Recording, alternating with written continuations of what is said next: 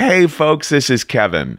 On this week's episode of Risk, you'll hear Sufjan Zhumukov. I took her hand and said, I like that you don't do your nails. She said, are you sure you like women? That and more. But before that, this week's bonus story over at patreon.com/risk is a real treat. It is a story that David Lawson shared in 2015, like when the world was a slightly pleasanter seeming place. Oh, it's a ghost! Scary! I was amazed how many people could just do the same heckle as if they knew each other or something. Oh my gosh, we're going to have David back on the show. And there's lots more bonus content at patreon.com/risk. And your donations help us pay a staff of almost 20 people. Not all full time, of course, but still, that's a lot. And they put a ton of work and love and blood and sweat and tears into this show that they love dearly, and they want to do whatever it takes to keep this show thriving. So that is at patreon.com/risk. And if you'd like to make a one-time donation, that's at paypal.me/riskshow. Now here's the show.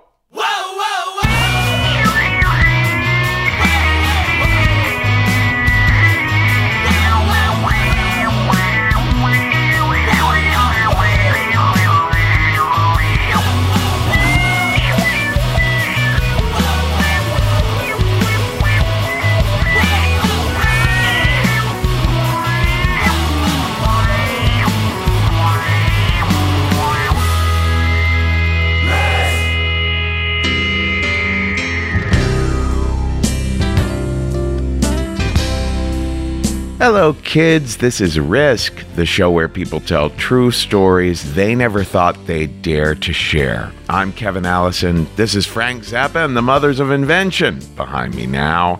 And we are calling this week's episode Bringing to Light. 3 really beautiful stories from recent Risk live streams. And one thing we are hard at work bringing to light behind the scenes is our new podcast. Real. It's coming soon. It's not ready. Maybe I shouldn't be talking about it right now, but we are working on it, so it's on my mind, so I thought I'd mention it. But we'll have a lot more to say about it in a few weeks from now, and we want you to be telling all your friends about it when it does come out. And something else that is coming back to light are our corporate workshops. Businesses are starting to hire us again for storytelling for business workshops at thestorystudio.org. You know, having your staff learning how to communicate more humanly, more emotionally with one another while also learning about one another. It's very beneficial, and you can find out more about that at thestorystudio.org. Let's get to the stories now. In a little bit, we're going to hear from Sufjan Zhumukov. But before that, Annie Tan is on the show for the very first time, and I already want her back on. You can find Annie at annietan.com. Here she is now with a story we call Allegiance.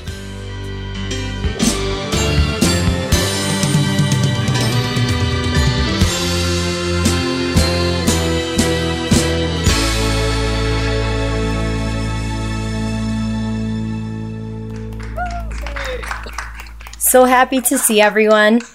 So I'm in Chicago, spring 2014, and I'm about to meet my boyfriend's parents for the first time. And my boyfriend's a little bit nervous, but I look up 6'4" and I say, this is gonna be okay because everyone loves me. And that is just the truth. I have always been great with people. And just to say in the beginning of the story that boyfriend has since transitioned to a woman and changed her name. So I will be using they, them pronouns to refer to Jess with the rest of the story. And so Jess and I are holding hands and we knock on Jess's mom's door Jess's mom does something that I've only ever done twice with my mom. Give me a hug. And it was really nice to be comforted by a hug. And because I am Chinese American, I was born and raised here in New York City. My parents don't speak English, and there's always been that barrier between us, with me and my parents. But with Jess's mom and stepdad, I was like, oh, this is really nice. And Jess's mom, they lay out the food, which is like the first thing was like a salad with avocado and tomatoes. And Jess's mom is asking me all these questions about myself, and I start sharing that I'm a teacher, I'm an activist, I have all these hopes and dreams. And then Jess's mom asked me, how's my family? And how's that going? And I say, oh, my dad calls me every day from New York. And what I didn't tell Jess's mom, though, was that he called me every day, whether I wanted it or not, at 8:30, basically on the dot every night. And that night later, he called me. He was like, Nasik Mea, what did you eat?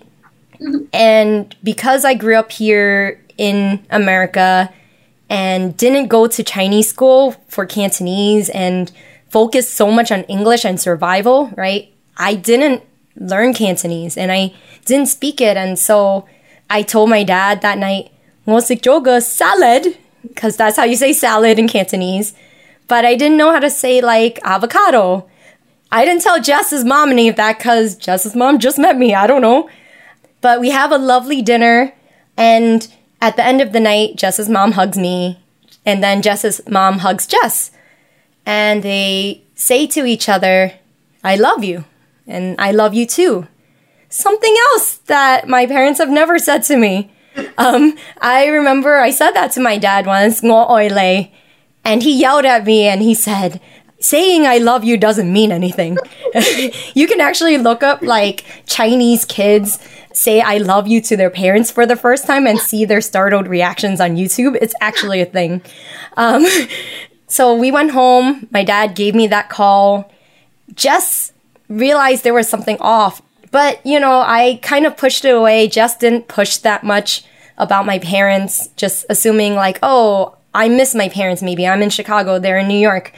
And over the next few months and over the next few years, we got to know Jess and Jess's family. I would stay over at Jess's dad and stepmom's place, and we go on trips together. And it was just really nice to be able to talk in English, in a language I knew, because they knew more about me and my hopes and dreams than my parents did. Because I didn't know how to say like union. I didn't know how to say like a protest like I often do. And it made me really sad. But I didn't really realize that till I was with Jess. And almost 2 years passed by in this relationship before Jess and I agreed to visit New York together and maybe meet my family for the first time. So Thanksgiving 2015, Jess and I are really ramped up. And, my dad gives me his usual 8:30 p.m. phone call. Nasik Mea. I didn't know how to say turducken. That was the first time I had ever had turducken, which is turkey and duck and chicken all in one, at Jess's family's place. And so I just told my dad, okay, I'm at my boyfriend's place for Thanksgiving. And Chinese people don't really celebrate Thanksgiving, so I didn't think this was a big deal. But my dad replied, Annie, why are you at your boyfriend's place with their family? How come you're not at home? And then I simply replied, because I'm in Chicago. And he said, fine, stay in Chicago, don't come home. And he hung up. And I told Jess, and then the call stopped for that week. I just wondered, is Dad gonna give in? Am I gonna give in? I'm not giving in. This man is stubborn. I'm stubborn. No. And then my mom called me the next weekend. I was at the Art Institute in Chicago, and my mom called. It was like, don't marry Jess. And I was like, why? Like, this is not even in the realm of things. But my mom said, if you stay with Jess, your father will never talk to you again. And this is when all the tears start I'm like, well, if he chooses to do that, that's on him. And I hung up the phone and I went home and I sobbed in Jess's lap for the next hour. And over the next few weeks before the holiday when we were supposed to go home to meet my parents for the first time, Jess was really disappointed because this was going to be the first time Jess met my family. And even though Jess wouldn't know how to speak with them, like, this would be the time, but it wasn't going to happen. And I think Jess knew that, and I knew that, so we just decided we were going to make the best of our New York trip without telling my parents that Jess was even there. And so I stayed with my parents, and Jess stayed with their cousin. So I went back to New York, and indeed my dad did let me in the door, but he gave me the silent treatment, and he wouldn't say a word to me. He even took my favorite foods from the dinner table, fish cheeks, chicken drumstick, all of that. And he went back to the bedroom, didn't talk to me all night. And I called Jess. I was like, Jess, what do I do? I don't know. Jess just asked me, Annie, your dad has called you every day for the past 8 years since you've been away for college. What do you want from him? And I said the first thing that came to my head, I want him to be happy.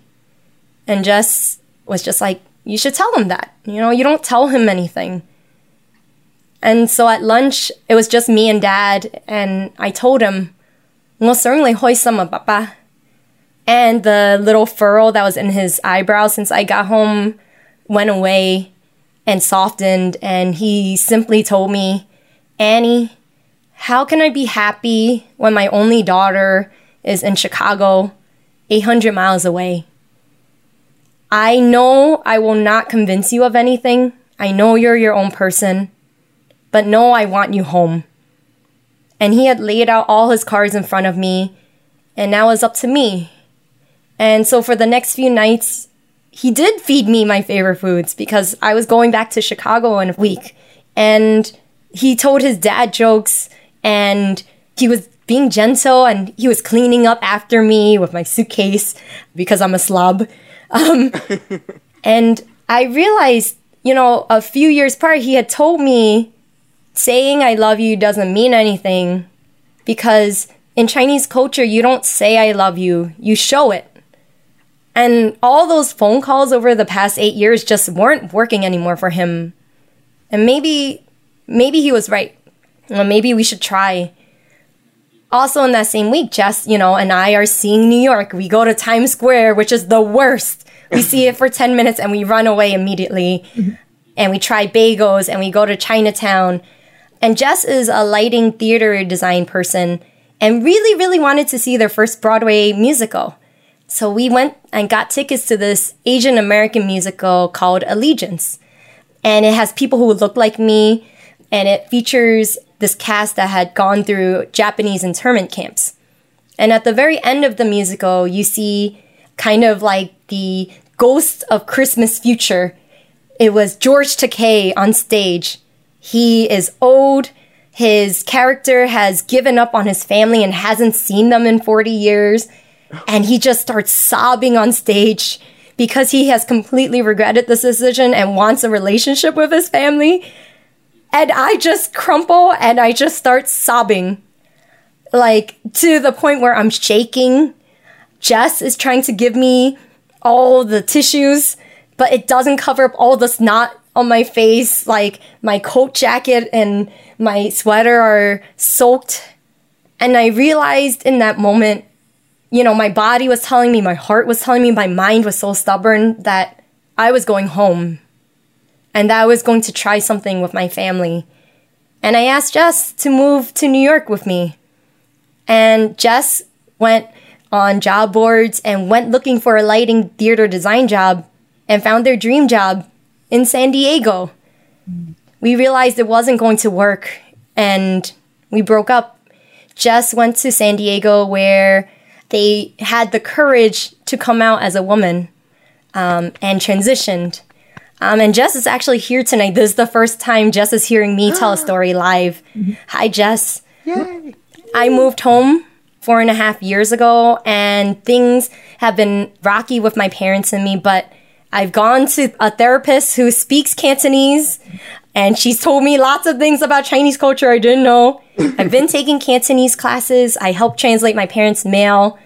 And this Thanksgiving, even though with this pandemic, my mom, she made turkey and brought it to my place, and I made her pie, and she said it was delicious. I don't know if it was actually delicious, but she told me so. She even brought me eggs today. And my dad and I, we talk for way more than 30 seconds now because my Cantonese vocabulary is a little bit better. Still got to improve. My dad showed me all his cards. And now I get to lay them all out here in New York and not run away from what I thought I would never have with my dad. A real relationship. Thank you so much.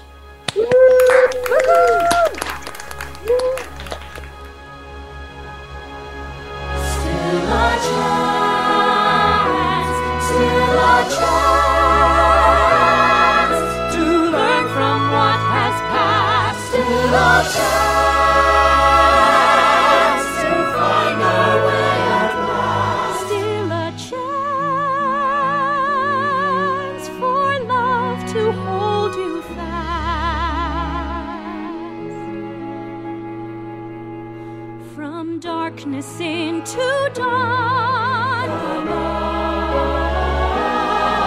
Our hope is never gone.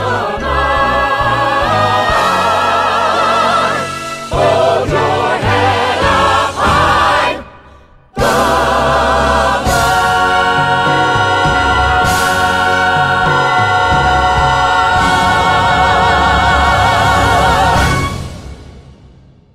Ladies and gentlemen, Sufjan Z.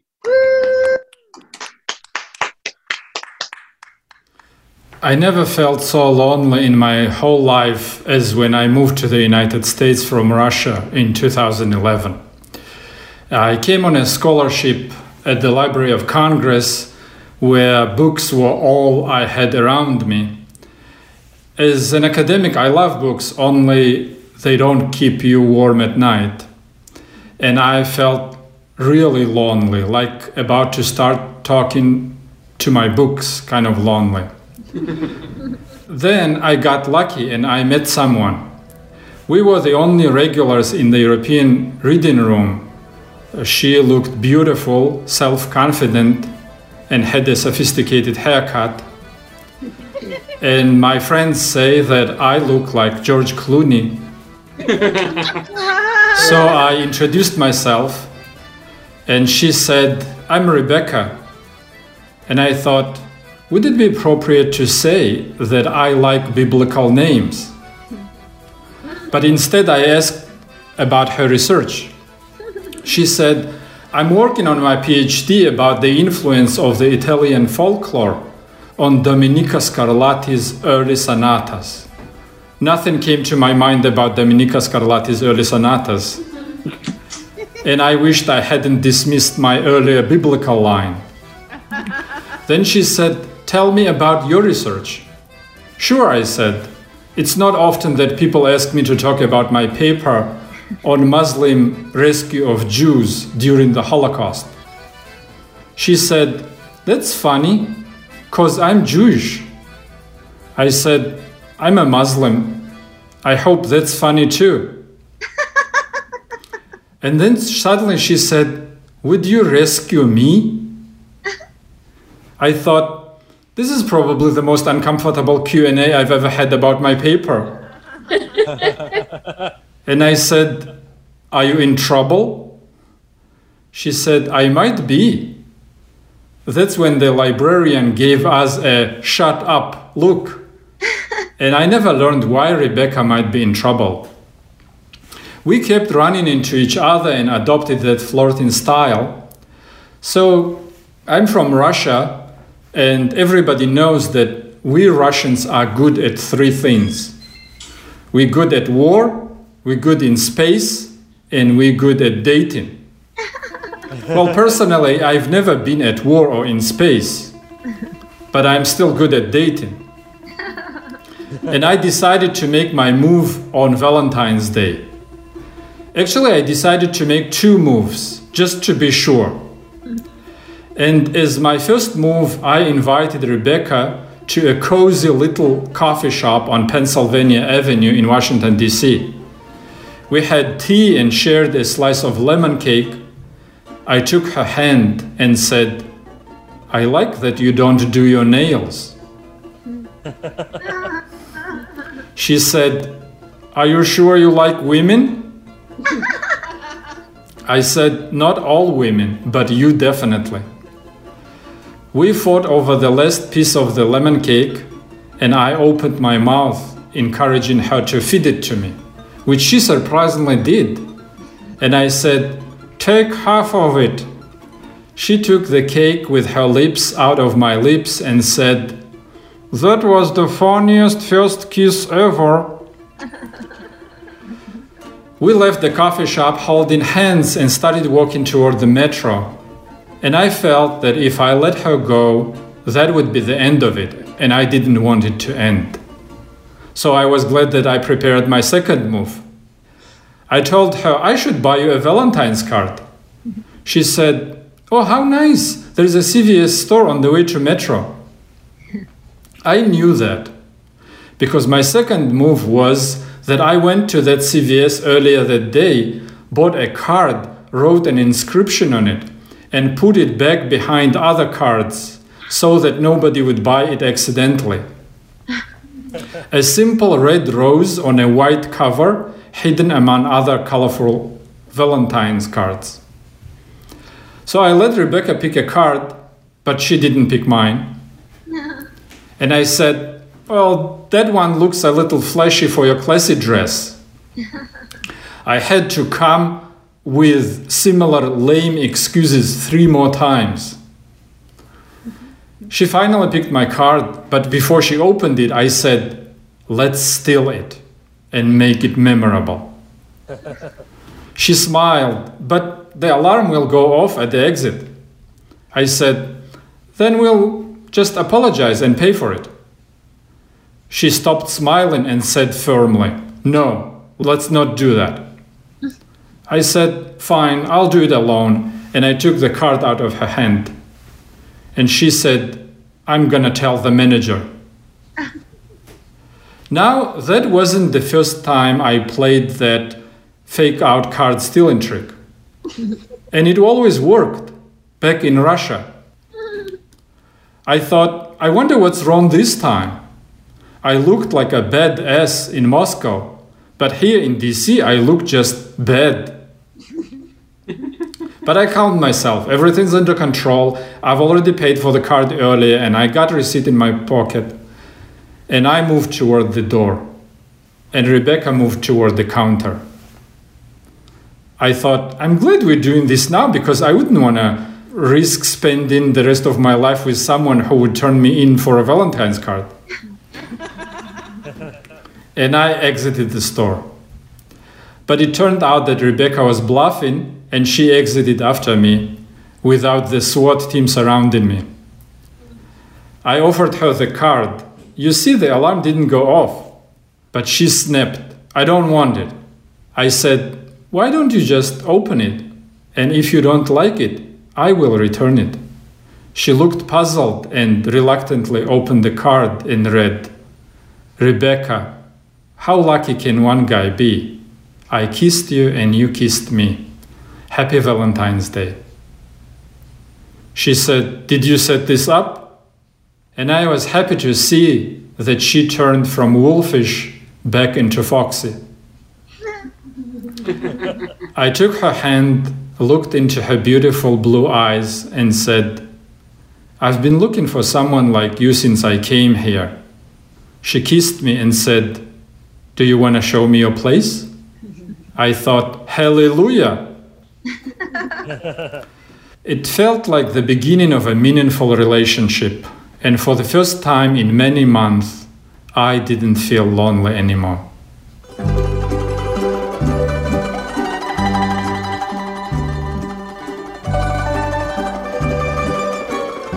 At my apartment, I had a couple of candles that I bought earlier as a symbol of my belief in my 2 moves. And while Rebecca was in the bathroom, I lit the candles and drew the curtains because It was still bright day outside. When Rebecca came out, she was wearing beautiful red lingerie. I thought she was prepared too. I pulled her toward me, embraced her and kissed her. She put her arms on my shoulders and whispered into my ear, "I'm married." Oh no. No move could have prepared me for that. My heart sank and I felt the heartbeat inside my stomach. And I felt that I had to sit down on the sofa. And Rebecca sat on my lap. I thought, this feels like breaking the seventh commandment, the one about not committing adultery. Or was it the eighth one? I mean, it's pretty far down the list. I thought, apparently she doesn't love her husband, and probably they separated and she's trying to move on. And then it occurred to me, so this must be what she meant when she asked me to rescue her. And I said, I've heard that such things happen to others, but I never thought that I would fall in love with a married woman. And she said, and I never thought that I'd fall in love with two men. I speak 3 languages, and I've never heard such a sentence in any of those languages. I realized she'll never be mine, and anything we share with each other just would be stolen, much more so than my pseudo-stolen Valentine's card. So we sat there, sweet and sad, with candles burning behind the curtain in the middle of the day. And that did not feel sexy at all. I felt even lonelier than before I met her. I never saw Rebecca again. But no matter what, she remained in my heart. And for the record, I stopped using that card stealing trick after that. It doesn't work on Americans anyway. Thank you. Sufjan, everybody. Oh, The George Clooney of the storytelling scene. yes, yeah.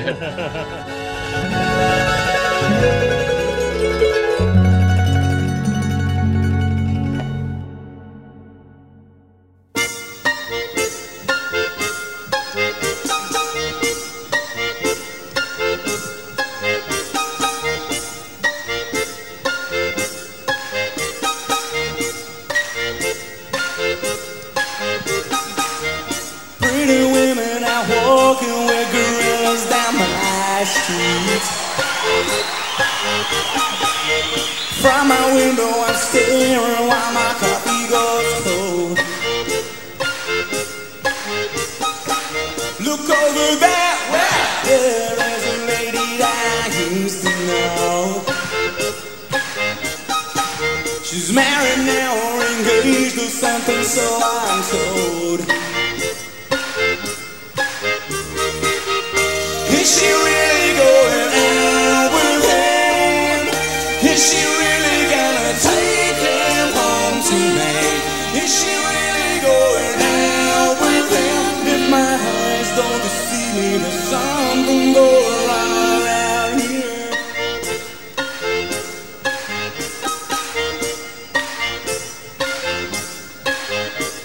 This is Risk. This is Joe Jackson doing a live acoustic version of Is She Really Going Out With Him in 1984. And before Joe, we heard from Sufjan Shemukov with some sound design music done there by our episode editor, Jeff Barr. Before that, a little snippet from that Broadway show, Allegiance, that Annie Tan was talking about during her story. And you know, we also love really short stories, those anecdotes, those stories around about 3 or 4 minutes. Great way to take a stab at storytelling, but in a bite-sized way, because for these mini stories, we suggest you focus on just one incident, just one thing happening. Have you ever had something uncanny happen to you, like a crazy coincidence or a moment that felt like you were in the Twilight Zone? What's the weirdest thing that ever happened to you on the job? or at school. Maybe a time you broke the law or did something you said you'd never do. What's a time that you were struck with ridiculously bad luck? Whatever it is, get on over to the submissions page at risk-show.com/submissions to send those anecdotes of yours our way. Folks, if you like good old-fashioned true crime mysteries, if you like stories where you feel like you're a detective finding clues, June's Journey is the name of this new game that you can play on your iPhone or your Android. You are uncovering the mystery of June's sister's murder. It's this well-to-do family in the 1920s living in a Great Gatsby-like mansion. Each scene uncovers new aspects of the story. Some parts are in New York, some parts are in Paris. There's all kinds of objects you're finding and trying to assess whether they're meaningful or not. You collect information, filling out your own photo album, and you're keeping track of all the characters. There's romance, there's scandalous family secrets. It feels like a really fun play or movie. And I've only made it through like 5 scenes, but I am told you could crack the case. All you need is an internet connection and downloading on iOS or Android. So discover your inner detective when you download June's Journey for free today on iOS and Android. Our final story this week is an extraordinary one. It comes to us from Paul Barak, who you can find on Instagram at Barak Outdoors. He has a book called Fighting Monks and Burning Mountains, Misadventures on a Buddhist Pilgrimage. A 750-mile pilgrimage. Holy cow. And our editor, John LaSala, said he's reading Paul's book and thoroughly enjoying it. Anyway, here is Paul now with a story that is not about Star Wars. And it's a story we call It's Not About Star Wars.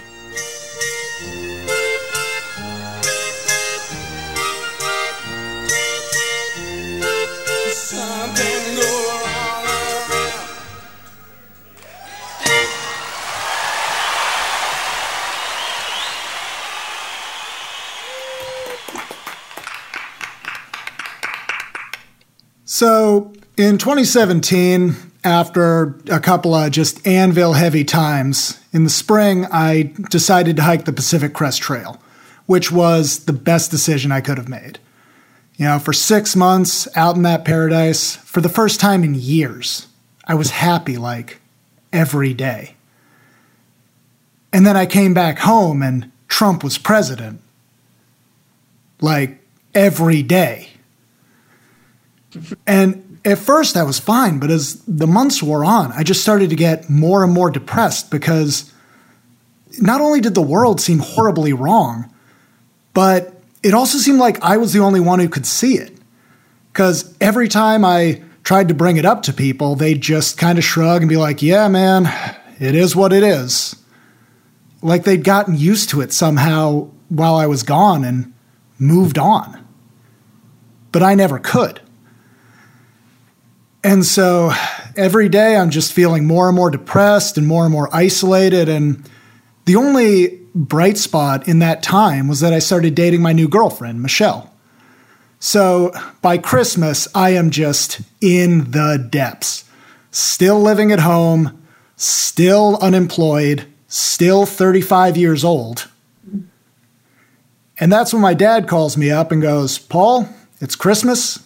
Let's go see a movie and get some Chinese food. And I'm like, yeah, being Jewish is awesome.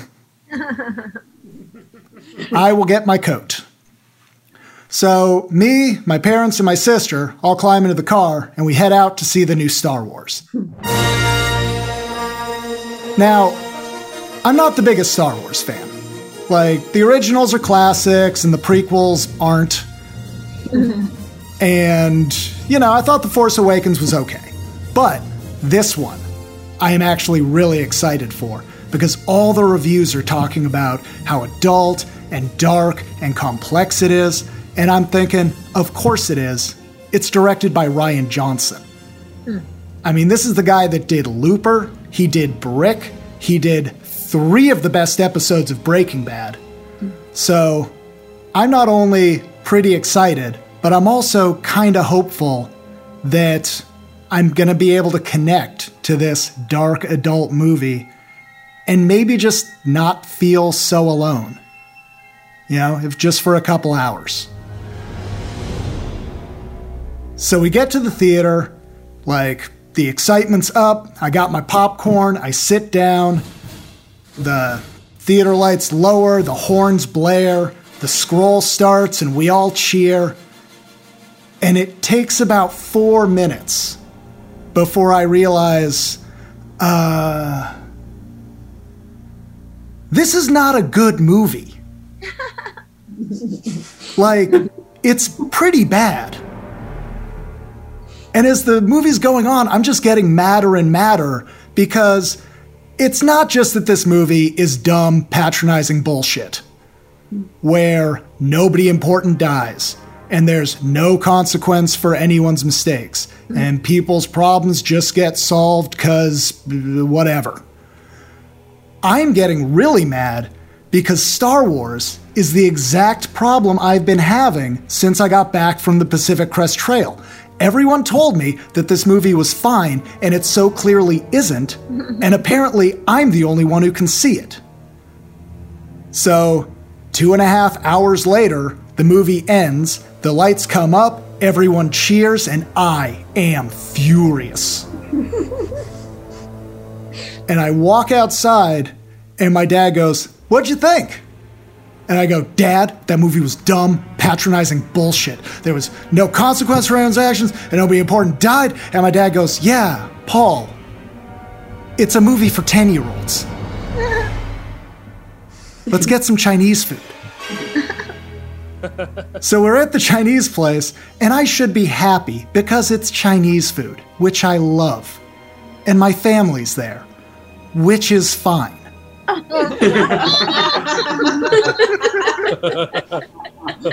But instead, I am miserable because now we're all discussing politics, which for my family means arguing about all the things we agree on. And no one wants to talk about how bad that movie was. They just moved on. And I'm trying to hold up my end of the conversation, but all I want to do is just push my chair away from the table, walk outside, and start crying because I just feel so alone right now. So the check comes, we get home, my parents are sitting upstairs, and my sister too, quietly reading, and meanwhile I'm downstairs in my childhood bedroom just pacing back and forth, needing to vent to somebody about how shitty this movie was, and that's when my phone buzzes with a text from Michelle that reads, "Hey babe, still out with my family, but I'll be free in 10 minutes. Is that a good time for a call? Love you." And without thinking, I text back, "10 minutes sounds great, babe. Love you."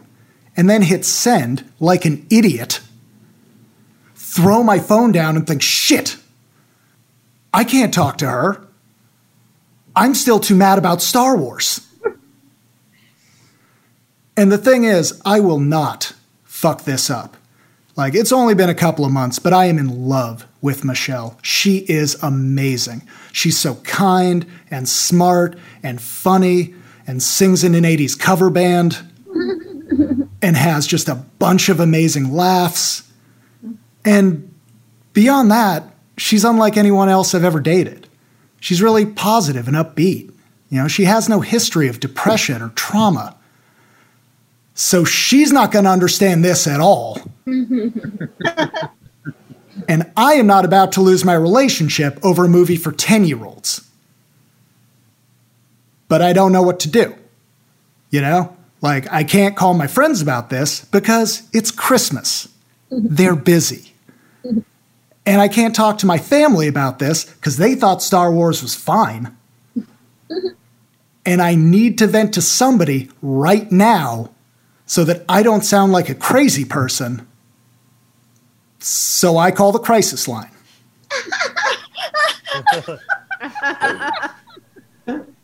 And I'm put on hold because it's Christmas. They're busy.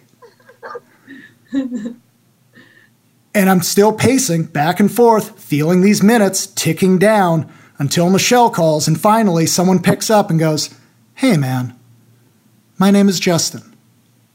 Thank you for calling.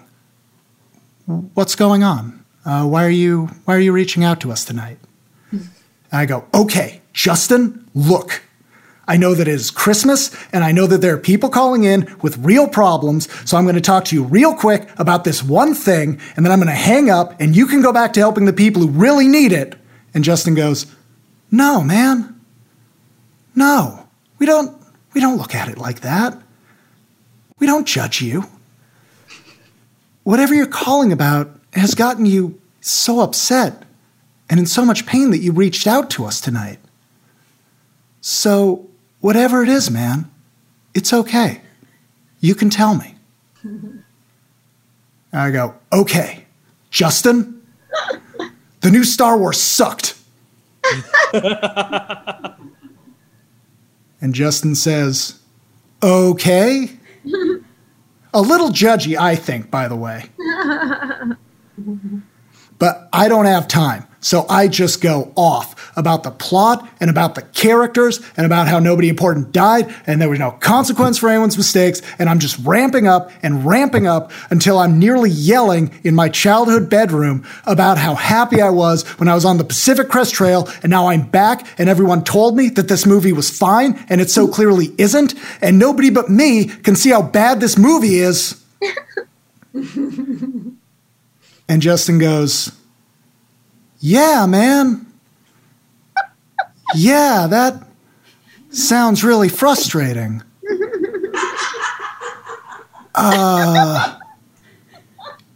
Is there anything else going on?" And without thinking, I shoot back, "Well, I mean, 2 of my past girlfriends killed themselves in just over a year of each other." Whoa. Whoa. And Justin says, "Oh. So this isn't really about Star Wars then, is it, Paul?" And I shoot back, "Well, now that you mention it, Justin, not entirely. But it is not a good movie." And then I thanked him repeatedly and hung up and called Michelle, and we did not talk about Star Wars. So the plan worked. But, then a day later, I told her about it because honesty is important in a relationship. And honestly, it's kind of a funny story. And, she knew my situation and she laughed. And then she told her parents about it and they didn't laugh. Because she is dating someone who's had 2 girlfriends kill themselves and also called the crisis line on Jesus' birthday to yell about a kid's movie. So these are not good signs. But, between us, it's a joke, And so we tell our friends and they laugh. But a couple of my friends after I finish do ask, but seriously, Paul, are you doing okay? And I'd be like, yeah, it's just a funny story. Why are you asking?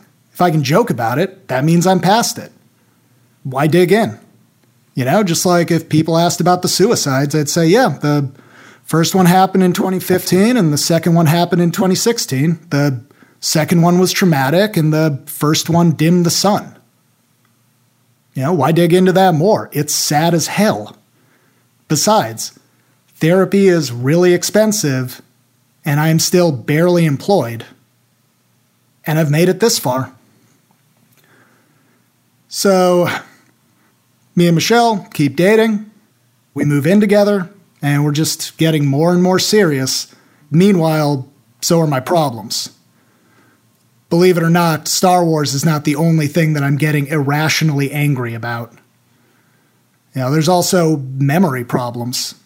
I can't remember how to drive to places I've been hundreds of times before, or remember the name of anyone unless they're like a close friend or a family member or any character on Game of Thrones.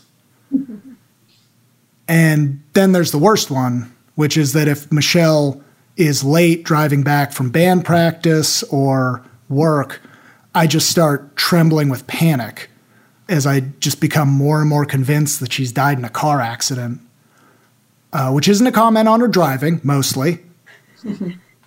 It's just that, you know, she's so upbeat. I knew it wasn't in her personality to kill herself, but I was also terrified that she was going to die somehow because I was finally happy again. So why wouldn't it happen again? Through this whole thing, Michelle is so kind and so understanding. I know that I'm going to marry her. And I also know that my problems aren't getting better and that it's not fair to either of us to keep laughing this off forever. So I finally sit down and put in the work and find a low-cost therapist that I can afford. And a month later, I take a seat in this unfurnished office that he shares in an industrial part of town, turn to him and say, "My first girlfriend, Meredith, and I dated for a year. And then I broke it off with her because I didn't realize how in love I still was with my best friend. I tried to get her back for a whole year, and then 2 weeks after we did finally get back together and start planning our future, she hung herself. She'd been suffering from horrible migraines for a week and chronic pain for a lifetime and couldn't afford the health care to treat it. And there's not a day that goes by that does not hurt.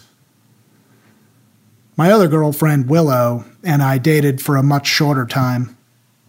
Really intimate, caring, long-distance relationship that soured because she wanted more than I could give, and we had different expectations of what being in an open relationship while we were in different states meant.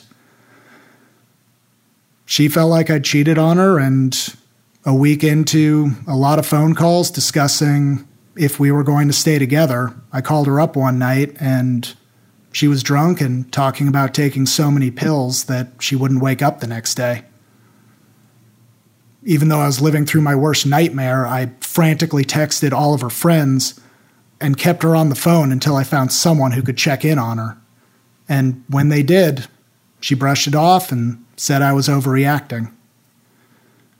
The next day I broke up with her because I knew that I could not survive even the threat of another suicide. She killed herself the next day. And sometimes it really scares me that I'm still standing. And the therapist said, "Okay." And for the next hour, we didn't talk about the new Star Wars at all. Which, to be clear, is not a good movie.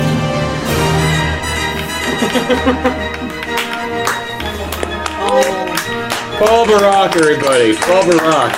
Wow.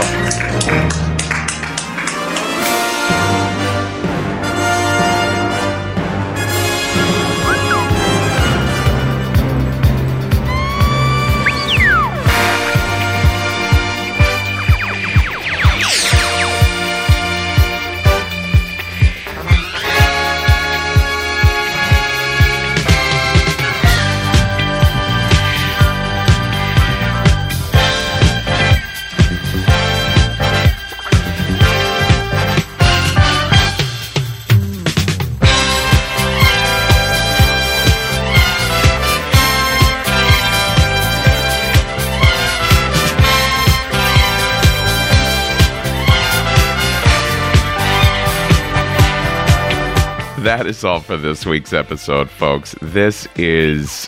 Who the fuck is this?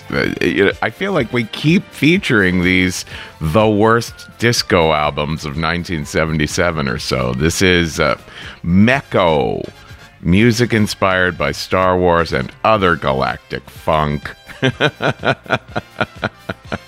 That That was Paul Barak we just heard. Don't forget his book, Fighting Monks and Burning Mountains, is available on Amazon in ebook, audiobook, and print. And John LaSala did the editing of that piece there. Folks, the next Risk live stream is on Friday, February 19th at 7 p.m. Eastern. And we're doing it in conjunction with one of our favorite storytelling organizations, First Person Arts in Philly.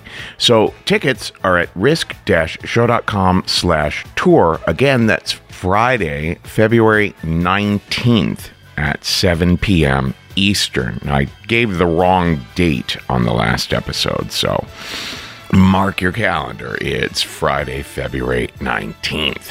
And would you like to hire me for storytelling training? I'm at kevinallison.com. Right now I'm helping someone prepare scripted content for their own podcast.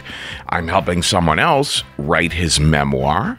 And I'm helping yet another person prepare anecdotes to share during their upcoming job interviews. I love these one-on-one sessions, and you can find all of that at kevinallison.com. Meanwhile, you can find Risk at risk-show.com, and all our socials are at Risk Show, and on Twitter and Instagram, I'm at the Kevin Allison. Folks, today's the day. Take a risk.